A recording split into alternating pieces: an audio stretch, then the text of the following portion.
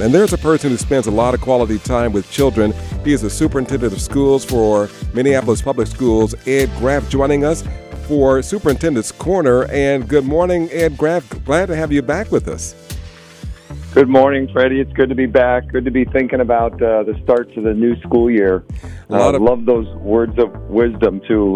Love those kids up. Yep, sons and daughters. That's what we're all here to focus on. That's right. And there's a lot of talk about children going back to school and the mask mandates that some states are adopting. I know Minneapolis Public Schools has adopted a mask mandate.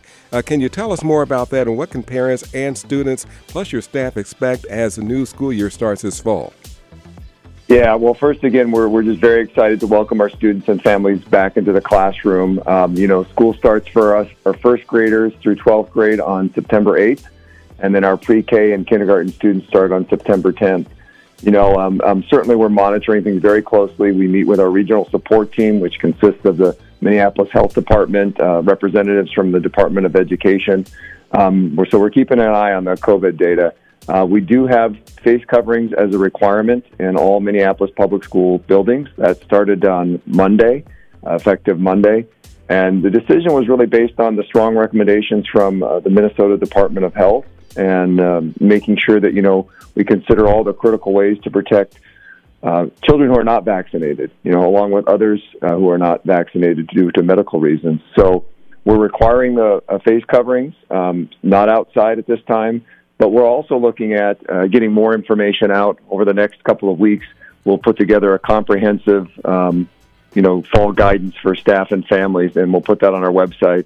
But again, want to encourage people. We're following the virus and urging everyone who's medically able to go out and get their vaccines. And I will tell you, I was over at Wilson's Image on Saturday getting a fresh cut, getting all ready for school, and they had their mobile health van out there offering vaccines for people, and just want to say thank you to the community for really supporting the communication, the education, and the opportunities to get everyone safe in our community. Indeed, Wilson's is doing that every Friday through the rest of this month, just ahead of the start of school. But what do you say to those parents who are saying, well, Ed, I understand that we need to get vaccinated. The vaccine is not available for those students who are under the age of 11. Mm-hmm. And it's very difficult for a student to sit in a classroom 6 to 7 hours totally masked up. Are there remedies for that? Yeah. Or how would you answer that, sir? Yeah, I definitely know that challenge. Like I said, we've been implementing that mask mandate here for the last week or so, and had our board meeting last night. And so we're recognizing that that's not easy. We also know that we have a balance of wanting to provide full-day in-person learning for our kids, and so really taking a close look at the options that are available if we aren't following those mitigation factors. We do have an online learning kindergarten through 12th grade school that is available. This is something we expanded this past year. So it's a new option for families who are, not ready to come back to school in person or who actually prefer distance learning. What they do have to do is they have to enroll. They do have to make sure that they enroll online if they choose that school. We don't have a deadline or a cutoff for registration. They can enroll today. And there are some benefits of, online learning. We're providing school meals for families who are eligible that live within their MPS transportation boundaries. They're eligible to play sports at their designated attendance zone. We do have special education services available. Mental health services will be provided. And then all general and special education federal settings 1 and 2 requests are accepted, and other students in federal setting 3 would go through our regular special education department.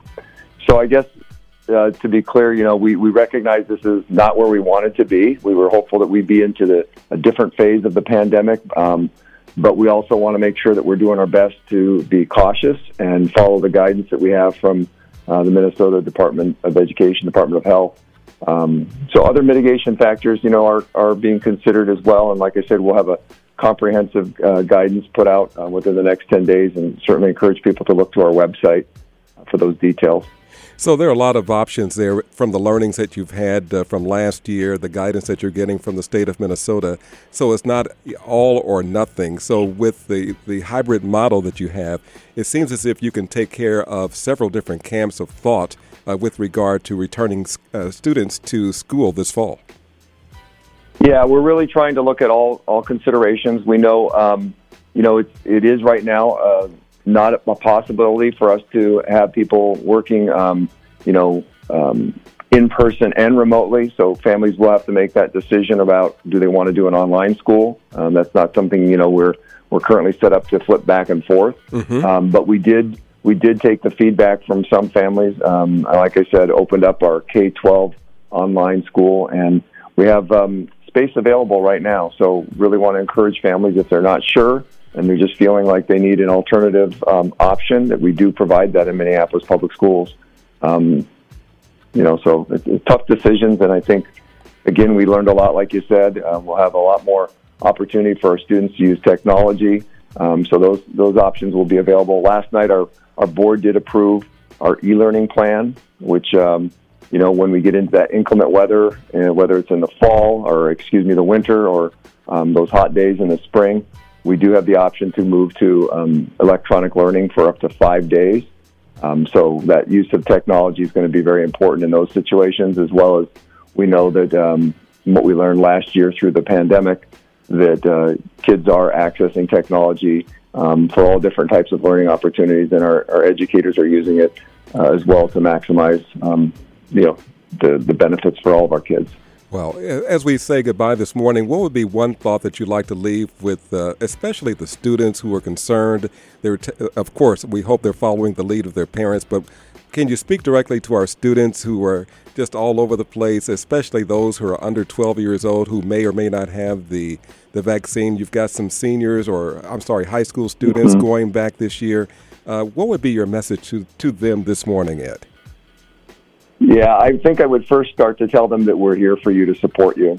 Not having been a student going through a pandemic, I can only imagine how challenging it is for them to anticipate, what's to come next. But, we have an amazingly dedicated group of teachers, of educators, support staff, administrators, and we just need to make sure we're connecting with our kids, making sure that we're hearing what their needs are.